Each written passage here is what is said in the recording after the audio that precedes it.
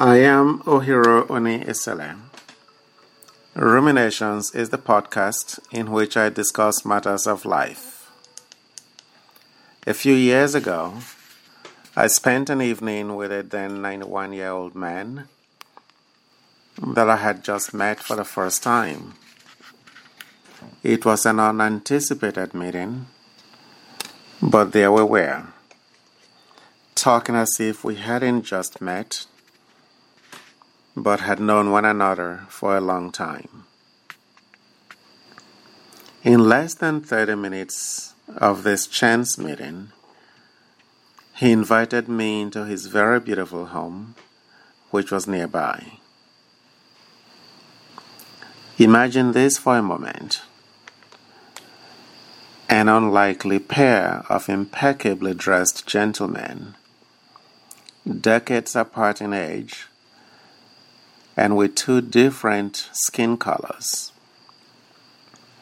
walking in the same direction and talking to one another as if they, that is we, had been friends for a very long time. But get this, we weren't just two men walking in the same direction. We were actually two men who had never met until then, walking to the home of one of us.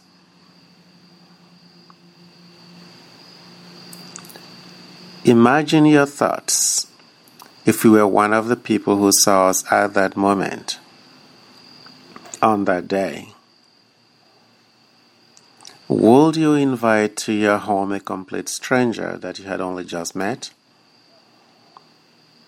Someone whose name you probably already forgot within the same minute that you got introduced? Well, I realize that such a question can only receive a subjective response, and that's just as well. But after sitting and talking for a few minutes on that day, I asked my new friend if he would introduce his family to me through the beautiful pictures on the walls of his home. He immediately obliged without question, just as one would his friend. He walked me through his home and introduced his family to me in the pictures all over his wall, picture by picture on his walls, his cabinets, and his desks. I was drawn to a picture of one of his grandsons, an attorney based in the Midwest. The young man was leaning and praying over a gravestone somewhere in Europe. I asked my host questions about that picture, and I learned that it was taken in Poland, and that was the grave of my host's mother. After some discussion about that picture, we talked about a picture taken with all of his children, and another of his wife, himself, and two granddaughters. He informed me that his wife had been dead for 2 years, 3 weeks after that photograph was taken. We took one step, and then we stopped in front of the next photograph and talked. Then another step, another stop. Then we talked some more. Then another step, then a stop, and, well, after answering my questions about most of the pictures in his home, including one taken alone with his now deceased wife, my host said in his polite, soft voice, "Let's go back and sit at the table." As we walked back to the table, I remarked that he was a really blessed man to have such a successful family. I was also a very successful businessman, he replied, and I made payroll for hundreds of staff every week. But what's the use? What does it matter now? He asked me. I was silent. I waited for him to say more, and he did. In the end, he continued, what does anything amount to? Now in an emotional state, he discussed the loss of his wife and the loneliness that he felt despite frequent contacts from his family.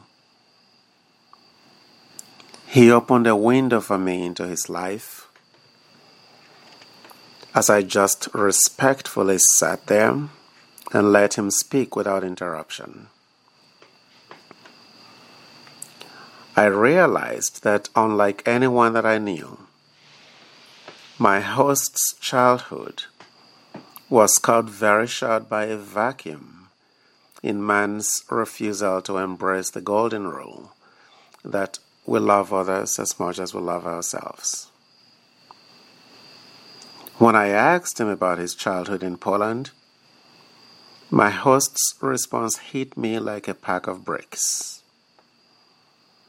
I've got a number, he said to me. Do you want to see it? He asked.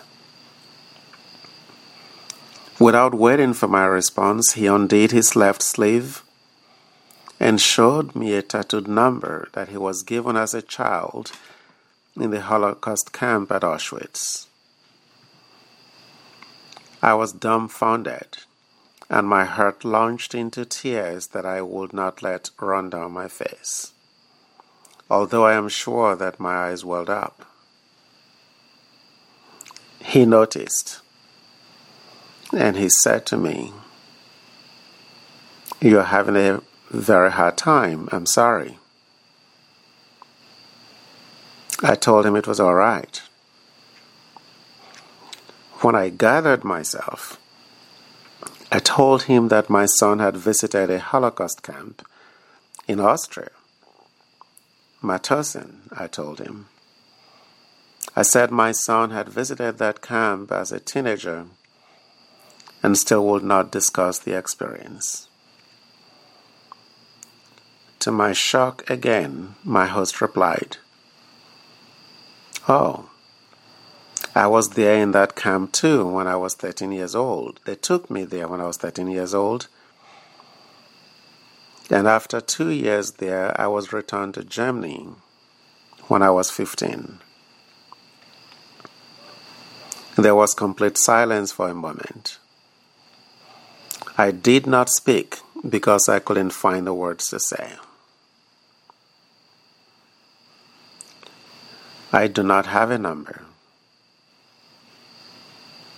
I cannot even imagine what it will be like to live my life with a number that marked me as a child as unworthy of the free gift of life. A number that marked me as not being pure enough to live. To be marked for death just because of my heritage. No part of my life was forcefully wasted in a Holocaust camp or any camp for no reason other than my heritage. Nor was the life of any of my relatives so wasted, so destroyed in any camp just because of who they were. You see, I often forget that I was born and raised with privilege, a reality that I was reminded of when I traveled with my son to some African countries a few years ago, including the country of my birth. Like so many people, I spend so much time discussing the privileged status of others and don't even consider my own privilege. Often, we get upset over how privileged people are and neglect to see that we might also be privileged in ways that are different. If I saw my host anywhere before I got to spend time with him, I would most likely have focused on the obvious aspects of his life, not knowing the less glamorous aspects of the road that he traveled.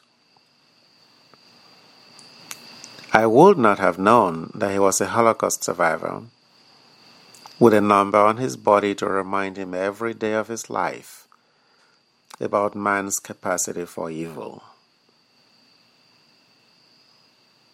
But how could he still love and trust even someone with such obvious differences from him as I, when it was so difficult for him to receive love from others for many years of his life? Well, I don't know. However, I know that it is difficult for us to love others as we ought, because between us is a vacuum of knowledge that we as humans remain unwilling to bridge. I do not accept what some would have us believe, that we lack the capacity to bridge that gap or to love.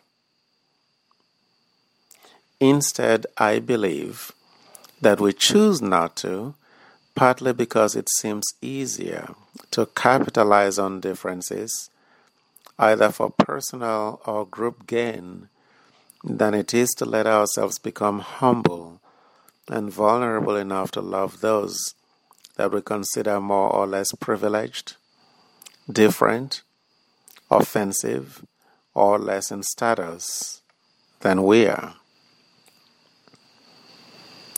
It is time to pray and work hard for our neighbors, our communities, and our world to fill that love vacuum that seems to be getting even wider due to what appears to be our diminishing willingness to love others. Sometimes I desire to imagine a situation in which humanity loves with genuine zest, knowing that the night is fast spent, and that we have a responsibility to put on the armor of light to brighten a world that has become increasingly darker in my lifetime.